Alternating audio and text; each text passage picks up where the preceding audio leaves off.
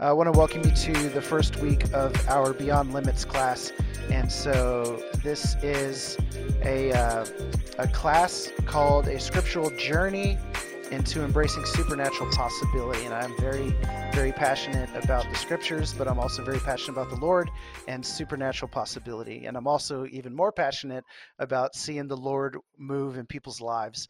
And I was telling Kim last night, she was asking if I was ready for the class. And, you know, I struggle kind of like every other human being with fear of man and those different kinds of things. And I said, I just realized that the Lord, what if he uses this to really shift the trajectory of some lives? What if he uses this class to really crack people's hearts and minds wide open to what is actually possible in relationship with him? And so that's what this class is going to be all about. And so for those of you who may not know me, my name is Jason Villanueva, and I'm part of a ministry here in Wichita, Kansas, in the heart of the nation. And the ministry is called The Source Wichita. And you can find out more about our ministry and everything we do at thesourcewichita.com. But I am, I would say, a teacher by the grace of God, and he's allowed me to be able to teach in multiple capacities over just the course of my following him, and it's been really amazing to see the journey that I've been on. And so you heard me talking back and forth with Christine Smith. She's on the call. And so I basically met with her. We were on a road trip to Texas a couple of months ago, and I said, I really feel like the Lord's leading me to kind of teach on supernatural possibility. And we talked about that, and we feel like this is a really great foundational class for Christine's Intro to Engaging Heaven class. And so she teaches that, and that goes for 6 weeks. And so this 4-week class will happen between her classes. So she ends a 6-week class, I'll start the 4-week class, and then she'll start the 6-week class again. And again, you can find more about some of those ministries at thesourcewichita.com. So to not spend too much time on that, we'll focus on the Lord in prayer, and then I'll dive into week 1 for you guys. So let's focus on the Father. So Lord, you're so good, and we're always grateful for who you are and that you invite us into deep, intimate relationship with you. We thank you that you've called us by name. You know us deeply and intimately, and you want us to know you the same way. And so, Father, I pray for your Spirit tonight to speak and to move. I pray for your word to go forth, the Rhema word, the living word from the mouth of the living God, still speaking, still moving, still doing wonders and miracles, still creating, still setting captives free. You're still calling the lost and the oppressed to you. And we thank you for that work and that we get to partner in it. And so we thank you that we're just ready to hear from you, whatever you want to say or do tonight. And so it's in Jesus' name. Amen. So real quick, before we get started, I believe there's a hand raise feature. And so if you guys have a question, you can raise your hand and I'll get to you. But a lot of people will go ahead and put comments and questions in the chat as I'm teaching. So what I'll do is I'll teach for about 40, 45 minutes. I'm going to try and get it within that time frame, and then we'll have a time for Q&A. But you guys feel free to chime in through the chat box, and we'll get to that towards the end of the teaching. And so again, I've prepared a PDF for you so you can follow along when I read some of these scriptures. And again, I hope you guys will ask questions and jump in on the chat. So real quick, I want to talk just a little bit about my journey into embracing supernatural possibility. I'm saying that phrase because I've said it a lot of times, but what do I really mean about embracing supernatural possibility? Well, I feel like through the course of my life, I really allowed religion and law to get a hold of me. And I put myself inside of a box, and Christianity to me was more about what I couldn't do than what I could do, right? And that's what this is all about, is the Lord kind of breaking stuff off of us that maybe has been put on us throughout the course of our relationship with Him. And if you've grown up in church, a lot of us know that sometimes we have to unlearn just as much as we have to learn moving forward in our relationship with Him. And so that's kind of where I'm at. Over the course of the past 2 years, the Lord really started challenging me, and I felt myself challenged by the faith of others around me, and specifically Christine and my wife Kim, and some other people in our circle, and just their faith in the Lord and their relationship and their intimacy and the things that they're experiencing with the Father, and literally supernatural things happening, them traveling and seeing the Lord doing all kinds of amazing things. And I mean, I wish I had time to talk about some of those things. I know Christine gets excited to talk about some of that stuff too, but um, really challenged my thought process. And my first inclination, when people say that they have some sort of experience with the Father, with Jesus, my first inclination is to always ask, where's that in Scripture? And I've been using the Scripture kind of as a fence to say, okay, here are all the things that are possible based on what Scripture has shown us. Like, here's our God, and then here's a box, and let's put him in there based on what Scripture has to say. And I'm not throwing Scripture out the window. We're taking a journey through Scripture to talk about what is possible. And I believe that as we study the Scriptures and we look at the entirety of the narrative from front to back, and we look at the way that Yahweh has interacted with people over the course of time, I think that actually expands and takes away boundaries and shows us that there is truly a limitless God.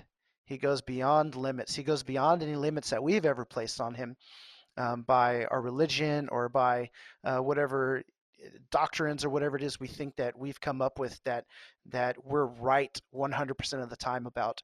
And so I've just been in this place, and I feel like as I've moved forward in embracing possibility, using the Scripture. Here I am to kind of share some of that journey with you. And so each week we'll kind of build on the next week. And so today we're primarily going to be talking about the Lord intervening. So a spirit, right? The Lord is spirit. Where the Spirit of the Lord is, there's freedom. For the Lord is spirit. And this invisible God decides that he wants to create. And then he creates man. And then he begins to reveal himself to man over the course of time. And so I'm excited about that. But one thing I want to talk about before we get going is this phrase, taking the shackles off of our mind and breaking loose from religion and traditional dogma. So when I'm talking about religion, I'm talking about works-based, rigid kind of Pharisee, Sadducee, scribe, religious zealot kind of religion. And coupling that with dogma. And so real quick, dogma is a principle or a set of principles laid down by an authority as incontrovertibly true. And so, there are people who've done the study and they've studied history and they say, I'm the scholar and I've done all of this and I've done the work and I've exegeted and here are all of the things that are right and true about Scripture. And then they claim religious and spiritual and biblical authority, and then they teach you that and they say there's no other way, and we know that that doesn't always turn out well.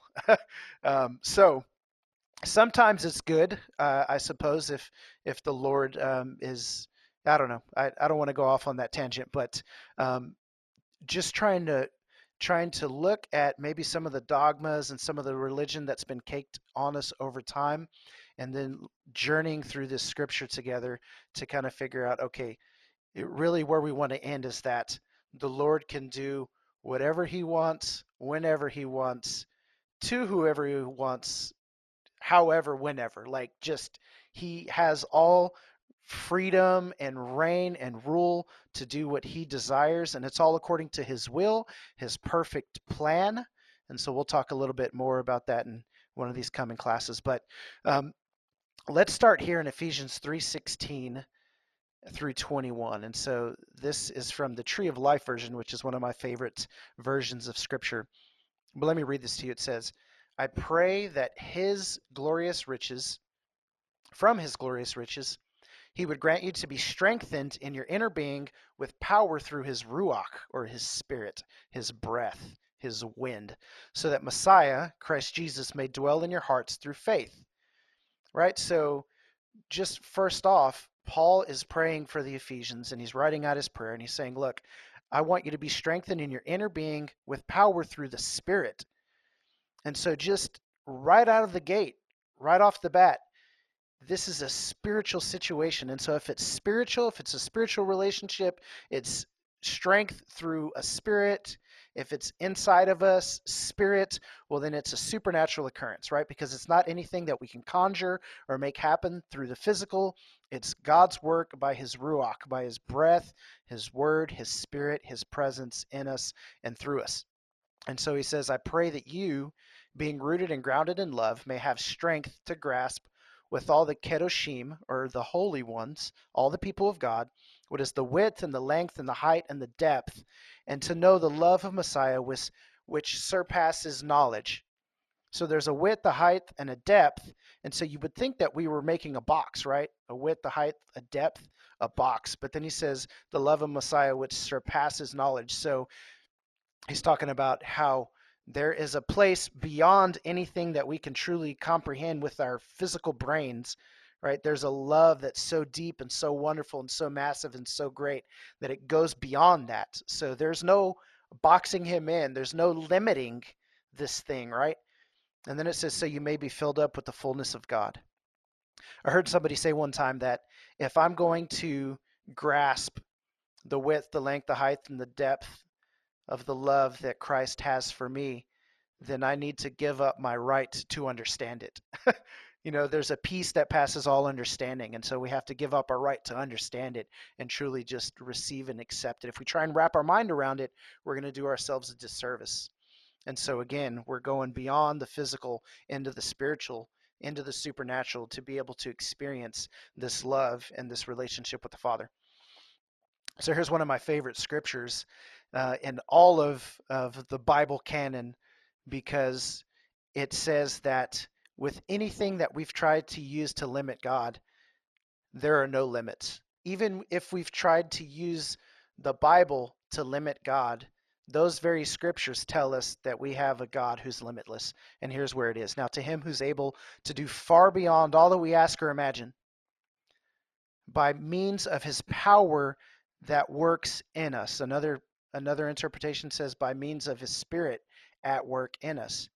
And to him be the glory in the community of believers and Messiah Yeshua throughout all generations forever and ever. Amen. Let it be so, right? So to him who's able to do far beyond we can ask or imagine. And so I like to phrase it this way. The moment that we craft a statement, the moment that we conceive a request or an idea of Yahweh, Creator God, our Father in heaven, the moment that we craft that statement about him or we craft a thing to ask of him, we've already limited him with what he can do, right? Have you ever heard somebody tell you, like I've heard this sermon before and I probably preached it at some point in time, pray big prayers, right?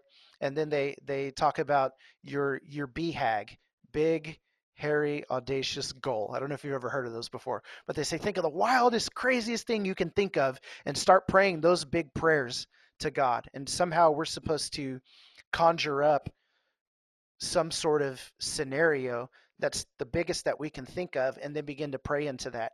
And as soon as we've done that, we've still already limited what Yahweh is capable of in us and through us and around us and in this earth, this world, because he can do far more beyond all that we can ask or we can imagine. So let's just think about for a moment,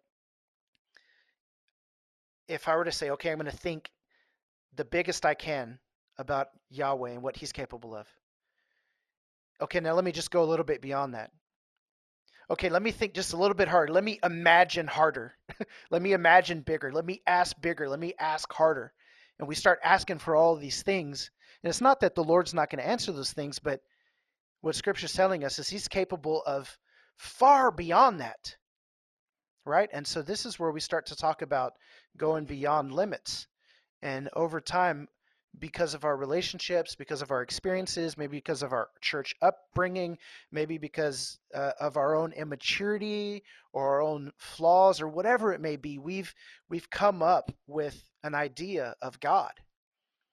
And I believe that I mean, this is what he does in relationship with us is he takes us on a journey and we are in process and and day by day, minute by minute, the more that we continue in relationship with him, the more he's beginning to break pieces of who we thought he was off of us, and he's continually revealing himself to us as he truly is. I mean, this is what Jesus did when he came and he walked the face of the earth. He began to correct misconceptions that people had about who God was. Because we had the religious leaders, the Pharisees, the religious system, that all of that law and all of those things that had been instituted over time. And Jesus would say things like, "For you've heard it said, but I say." And so he would take what was commonly understood in the society and in the Jewish tradition and religion according to the law, and then he would state that and say, "Here's the limit." And then he would give a new teaching or a new understanding or a new bit of wisdom or new depth and understanding to what the law had previously said. And so he was expanding people's minds, telling them it goes deeper and it goes wider, and it just continues on and on and on. And so he began to correct lovingly through grace and mercy and relationship and intimacy and conversation and presence and experience. He is expanding people's understanding of who he is. And so this is just what I hope is going to happen during this time. And I hope that the Lord's already working in your heart to kind of build faith and showing you, yeah, that there's more to him. It goes deeper and it goes deeper and it goes deeper. And so that's what this is all about. He's able to do far more than we can ever think or imagine. And so anytime somebody says like, hey, I experienced this thing, or I saw this miracle, or whatever it is, and that thing inside of us is like, well, maybe we're a critic. Maybe you're not like me. Maybe you just automatically rejoice with the person. You're like, hey, amen. But I've had to have the Lord really work on my heart in that regard and submit that stuff to him and say, okay, Lord, you show me what's possible. You show me. And so anyways, really uh, appreciate that scripture in a whole new way, to him who's able to do far more than we can ever ask or imagine. And I just pray that he would lead us and expand our minds by the Spirit in us to show us that there's more. There's a bigger faith, a greater faith to walk in, and it's his work in us by his Spirit. So I want to kind of take a step back at this point in time and go back to the creation story in Genesis chapter 1. And we're going to look at verse 1 through 5. And I've come to really love Genesis over time. It's so deep. There's so much richness and depth into some of this stuff if you really do the study and allow the Lord to kind of open your heart towards it. And so let me read here in Genesis chapter 1, verse 1 through 5. So it says, in the beginning, God created the heavens and the earth. Now the earth was chaos, or without form, and waste, or void and empty. And darkness was on the surface of the deep, and the Ruach Elohim, or the Spirit of God, was hovering upon the surface of the water. So again, we go back to the very beginning of the scriptures, and it's talking about how there's this Spirit of God, and he's hovering over the face of the deep, the darkness. It was void, it was empty, it was without form, and it was a little chaotic, right? And so the Spirit of God's hovering over the surface of the water. So right out of the gate, we have this supernatural spirit situation, right? Really the only thing physical in the scripture is the earth, right? Everything else is spirit, the heavens and Yahweh. And so then God said, let there be light, and there was light, and God saw the light was good. So he distinguished the light from darkness, and God called the light day, and the darkness he called night. So there was evening, and there was morning, and there was one day. And so kind of what I want to talk about here is going to set the foundation for, I believe, everything that we see happening in Scripture. When we get the creation story, and then once we start to get narrative about these different Bible characters, it's the same principle happening all the way through the Scripture, and then we see the same principle happen with Christ and his followers when he comes, and it's what's continuing to happen to this very day. So the Spirit of God, he's hovering over the earth, and it says the earth was chaos. And I don't know if you've ever read this translation or really looked at that word where it talks about without form. but it means chaotic. And so what that is an empty chaos. And so when the Lord sees the emptiness, he sees chaos. And our God is a God of order, right? And so he sees this opportunity to insert himself into this situation and make something out of nothing, right? So the earth was chaotic and it was waste, it was void, it was empty.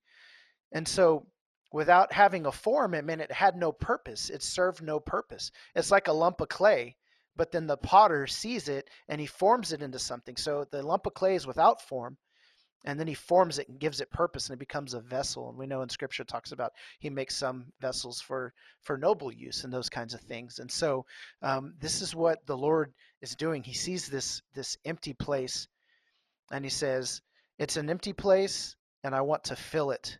And as I fill it, I give it purpose. Amen. Are you getting excited about that? I get excited about that because that's what the Lord does in our life, right? We're empty. We have no purpose without him. And then he fills us and gives us purpose, and he invites us to be a part of his kingdom. Right? So this is what happens. This is what happens with Adam and Eve. God creates Adam out of the dust of the earth, and he forms him. And then he breathes into him his ruach, his breath, and then Adam has life.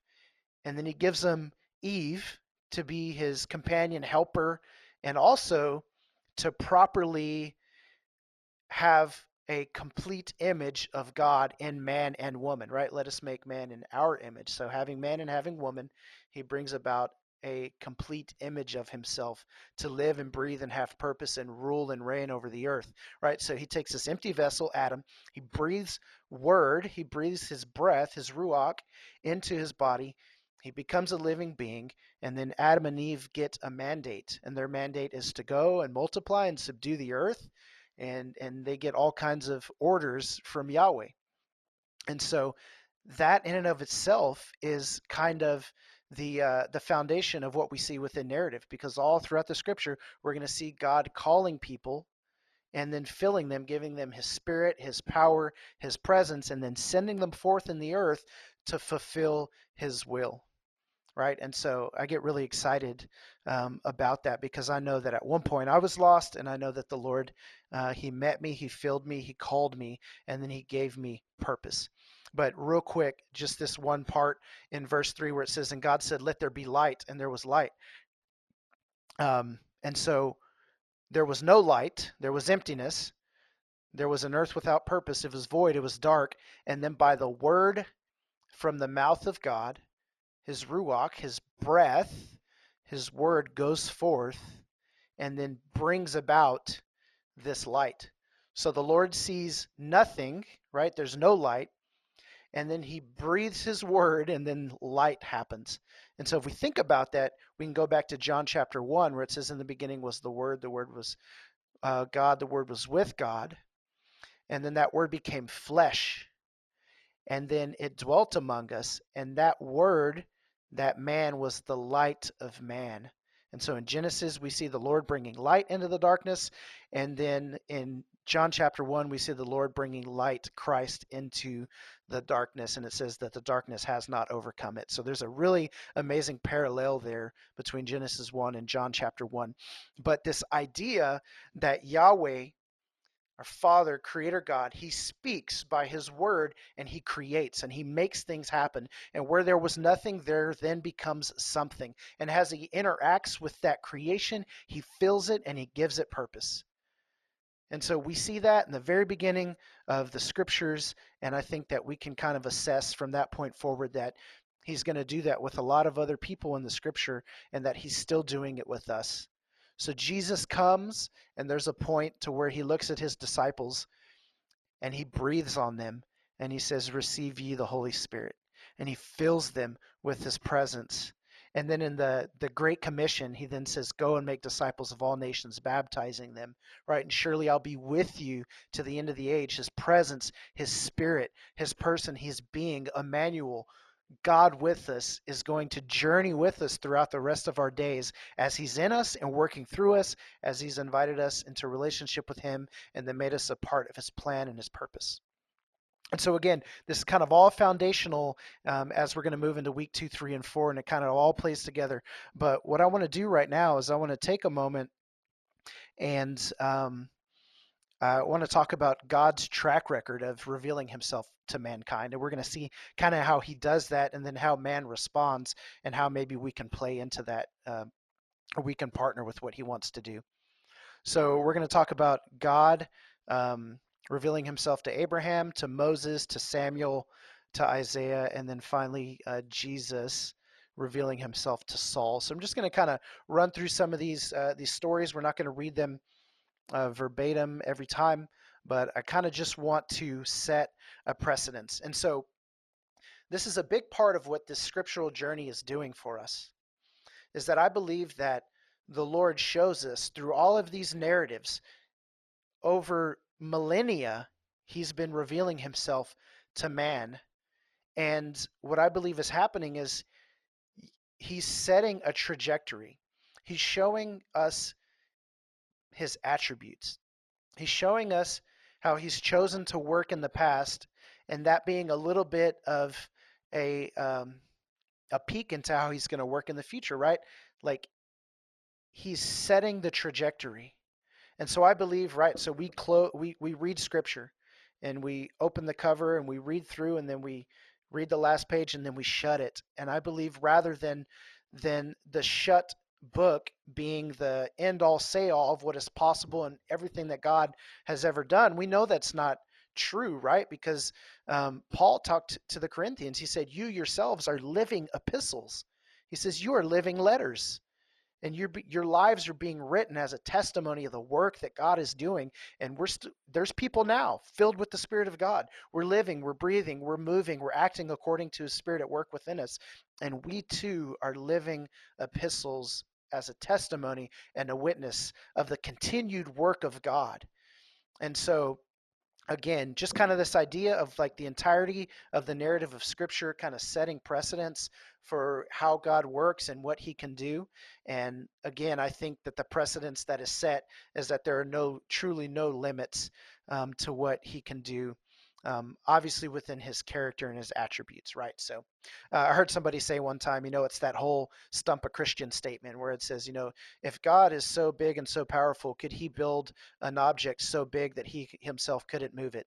And they try and stump you with this paradox, and it's just like, well, nothing in God's character and attributes would ever say that he would make an object that he could never move. So it kind of doesn't really line up. So I think that's kind of a fallacy in and of itself. But let's look at God revealing himself to Abraham. So Adonai says to Abram, "Get out of your land and from your relatives and from your father's house to the land that I will show you. My heart's desire is to make you into a great nation, to bless you, to make your name great so that you may be a blessing. My desire is to bless those who bless you, but whoever curses you, I will curse, and in you all the families of the earth will be blessed." So just a couple of principles I want to pull out right here. So Yahweh says to Abram, so just understand that there's nothing in the scripture that talks about why God chose Abram. There's some teachings that kind of talk about that, but if we're just doing a look at scripture and saying, well, why did God choose him? Well, number one, I would just conclude that God had a plan, right? God had a will. He has a will. He has a plan. He has desires, and he invites man to be a part of that plan. And so that's part of this whole situation, is that God is always going to invite us into relationship, and he's always going to have a will. He's always going to have a purpose. He's always going to have a plan. And so we see that God calls Abram to up and move and take his family and move and go to a place that he'll show him. So right out of the gate, it's an act of obedience that's going to require faith, but it's also going to require relationship, because he says the land that I will show you. So there's going to be a continued involvement of God in the life of Abraham as he journeys in fulfilling the will of God for him. So there's never a, hey, Jason, I want you to do this, and then God is silent, right? And he kicks back and starts playing video games, and I'm supposed to just go somewhere and figure something out, right? His Spirit's with me. He's communicating. He's showing me things. He's leading and guiding me. I discern. I pray. I communicate. I focus. I see what he has has for me. I hear what he has for me, those kinds of things. There's that continued relationship. But what I love about this scripture right here in verse 3, it says, my desire is, right? In verse 2, my heart's desire is. So what we get is this amazing phrase in scripture. I think sometimes we really overlook that the heart of God is for us, and that it's from the heart of God, from that place of love, for God is love. It's from that place of love, that place of desired intimacy and relationship with us. He has a heart's desire for us and each and every one of us. Not just me, not just the guy next door, not just the pastor on stage, but everybody. Everybody has a purpose, and he wants to have relationship with everyone. So I just love that. My heart's desire is. And so I just kind of want to throw that out there. Like, have we ever truly sought the Father over his heart's desire for us? Have we ever said, Lord, you've revealed yourself to me. I'm in relationship with you. You created me, you filled me with your spirit, and I'm here and I'm saved, right? I'm a disciple of Jesus. I'm learning, I'm growing, I'm in process. In this life, I'm progressing in my maturity and my obedience, my understanding of sonship. But have we ever really just tapped into the heart of Yahweh for us? And so I would encourage us to do that. So God reveals himself to Abram. He says, I have a plan. He says, I'm going to be with you. It's going to be relationship, but there's going to be will that follows.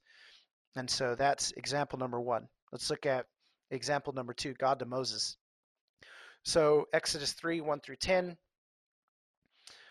Moses was tending the flock of his father-in-law, Jethro, the priest of Midian. So he led the flock to the furthest end of the wilderness, coming to the mountain of God, Horeb. Then the angel of Adonai appeared to him in a flame of fire from within a bush. So let's just talk about supernatural possibility, right? So what is possible? And let me just tell you that there was a time in my life where I was so hungry for the Lord. Um, I I was talking to him one day. I was out in nature. I was like in the middle of a forest and there are trees everywhere, and I'm so many miles from civilization. And I'm looking around and like there's no people. There's just like leaves and grass and trees and the wind and the sky, the clouds. And I'm just surrounded by nature. And I said, Lord, I said, I want to know the God that would reveal himself to me right here where I am. I want to know that God. And I thought about this Moses and the burning bush. I almost said Moshe because that's his Hebrew name, Moshe, Moses and the burning bush. He's in the middle of nowhere. He's out in the wilderness. He's tending the flock. He's going about a normal day. He's not near a priest or a roll of scripture, right? He's not at a revival service. He hasn't been in 14 hours of prayer and intercession. He hasn't been worshiping to Bethel for 3 hours, and then the Lord shows up. He's just a man going about his business, and the Lord Yahweh right there, boom, burning bush, supernatural manifestation of the invisible God, a flame of fire in a bush, and it's not consuming it. So let's talk about like Yahweh being able to interact with the physical as a spiritual, supernatural, invisible being. So, I mean, just right there, that should be like, right? I mean, this is what's happening. And so Moses thinks to himself, I will go now and see this great sight. Why is this bush not burnt? So he notices there's something odd in the physical, right? He's saying this is something worth looking at. This is something worth looking into. And so when Adonai saw that, he turned to look. He called to him out of the midst of the bush and said, Moses, Moses. And so Moses answered, Hineni. And so this phrase, Hineni, why I like this tree of life version of the scripture is because it keeps certain Hebrew words that have kind of a deeper meaning and a greater meaning to them. And it causes me to actually go and look up the meaning of these words using the Interlinear Bible at BibleHub.com. I love that website. And so that's kind of what I used to study. So I looked up this word Hineni, and it literally just means here I am. It means here I am. So Moses presents himself, and it's not just a like, hey, it's me. It's literally kind of like a standing at attention. if you've ever been a student, which you probably have, teachers would often say, "I need everybody's undivided attention," and we all have to like sit up and look straight, and you're like, "Yes, ma'am. Yes, sir." And so it was kind of like that, that undivided attention. Here I am, focus. Like, he's saying something's going on here. This is an unnatural occurrence. And so I'm here, I'm present, I'm aware, I'm focused, eyes, attentive, ears, heart, soul, mind, body. I'm here, I'm present. And honestly, this is just a beautiful image of how we should present ourselves to the Father each and every time we move into prayer or we move into focusing on Him. Hanani, here I am, Lord, here I am. And so he positioned himself. He was poised to hear what God had to say to him. So then he says, come no closer, take your sandals off your feet, for the place where you're standing is holy ground." He says, "Moreover, he said, I'm the God of your father, the God of Abraham, Isaac, and Jacob." So there's a revealing of the invisible God to Moses. And so Moses hid his face because he was afraid to look to God. And so we know that it goes on to say that um, the Lord said, "So I've chosen you. I've heard the cry of my people. There's an issue in the earth, and I have a heart to take those people who've cried out to me and to respond to their cry and to rescue them from the hand of Pharaoh, to rescue them from oppression, to rescue them from captivity, to show them who I am, to be with them, and to take them into the promised land." And so he says, "Moses, I have a plan, and you're part of that plan." And so where you were just going about your daily business, you were just doing whatever you wanted, I showed up and I'm now revealing myself to you and I'm telling you my heart's desire and I'm inviting you to be a part of it. It's the same thing that happened to Moses, or excuse me, Abraham. It's the same thing that's happening to Moses. Real quick, God to Samuel, 1 Samuel 3, 1 through 11. So the Lord speaks to Samuel, and I'm just going to kind of, um, uh, what's the word? Summarize this story. So we have Samuel. He's under the service of Eli, who was a priest. And it says that the word of Adonai was rare. There's no visions breaking through. So here's what happens. I remember this story very clearly from when I was a child. So Eli hears his name, or excuse me, Samuel hears his name, and it's God calling Samuel. And so he gets up and he goes to Eli. He's like, "Hey, you called my name. What do you want?" And Eli's like, "That wasn't me." So this happens multiple times. And finally, Eli has the wisdom to say, "Hey, guess what, Samuel? I actually think that's the Lord calling to you." So Samuel hadn't been trained to listen for the voice of God. So when he heard it, he didn't recognize it. He thought it was somebody else. And so Eli, in his wisdom, says, "Hey, next time that you hear your name, say, 'Here I am, Lord, Hanani. Here I am. Your servant is listening.'" So, verse 10, Adonai came and stood and called at the other time, "Samuel, Samuel." And Samuel said, "Speak, for your servant is listening." And so, this attitude again of Hanani, "Here I am, speak, your servant's listening." I believe we can have these interactions with the Father. I don't think there's just one way that he reveals himself to us. Moses got a burning bush. Abram got a word from the Lord just out of nowhere. And Samuel's laying in bed going to sleep, and the Lord comes to speak to him. The Lord is going to reveal himself to people however he wants, whenever he wants, by spirit, by his word, by his breath. Just in the same way he said, "Let there be light," and his word went forth, and then he made purpose and filled the void. He's doing that with people over and over and over again. And so can we have that heart position to say, "Here I am, speak, your servant's listening"? And would we truly believe that he is speaking? Now, I understand that we could read scripture, and scripture, it holds a near and dear place and a heavy place in my heart. It's very weighty. It is.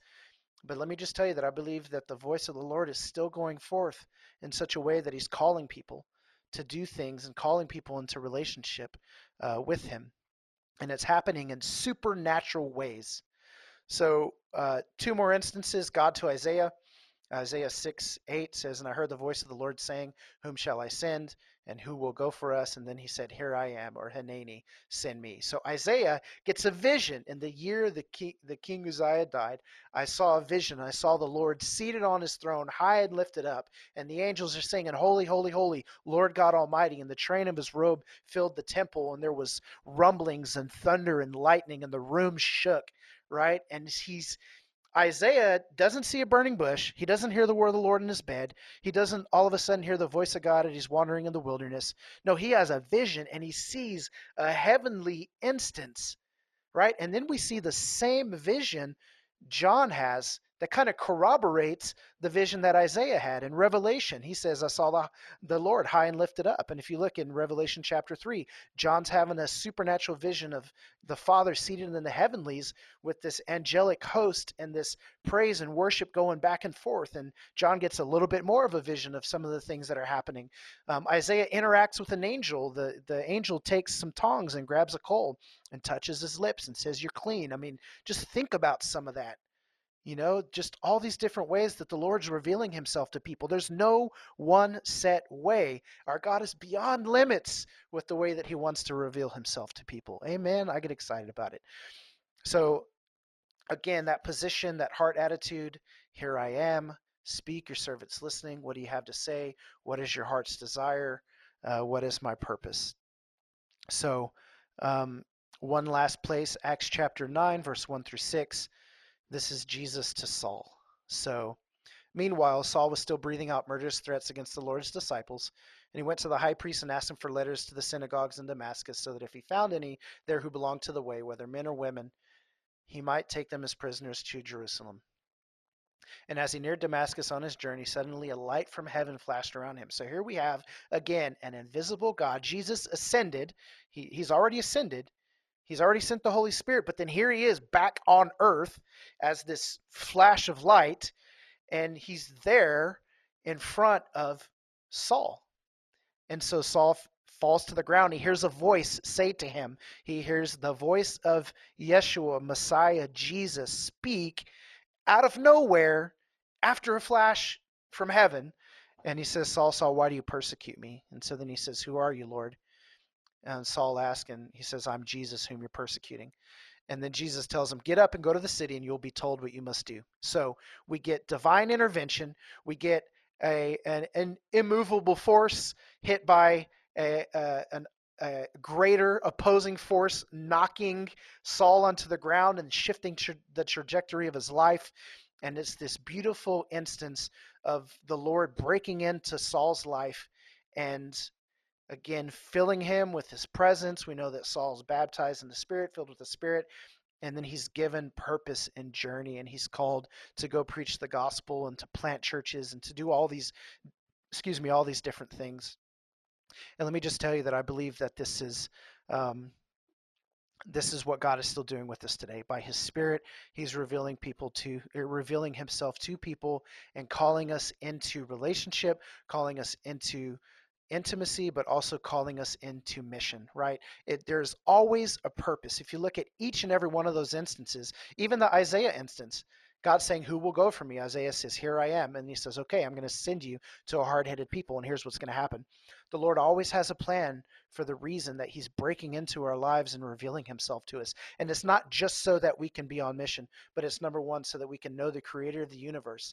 It's so that the invisible God can be made known to us by this supernatural relationship.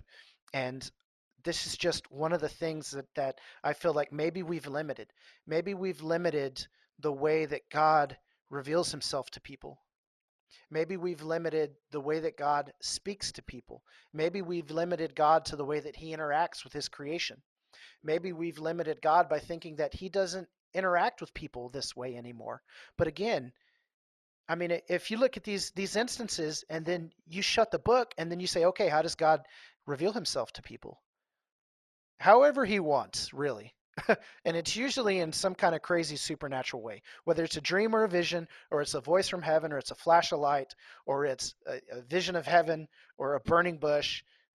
I mean, it's whatever he wants, right? Like, that's what I'm trying to get us to understand, that this is the God that we serve. And it's so wonderful. For me, that takes the shackles off of my mind to just say, man, that's awesome.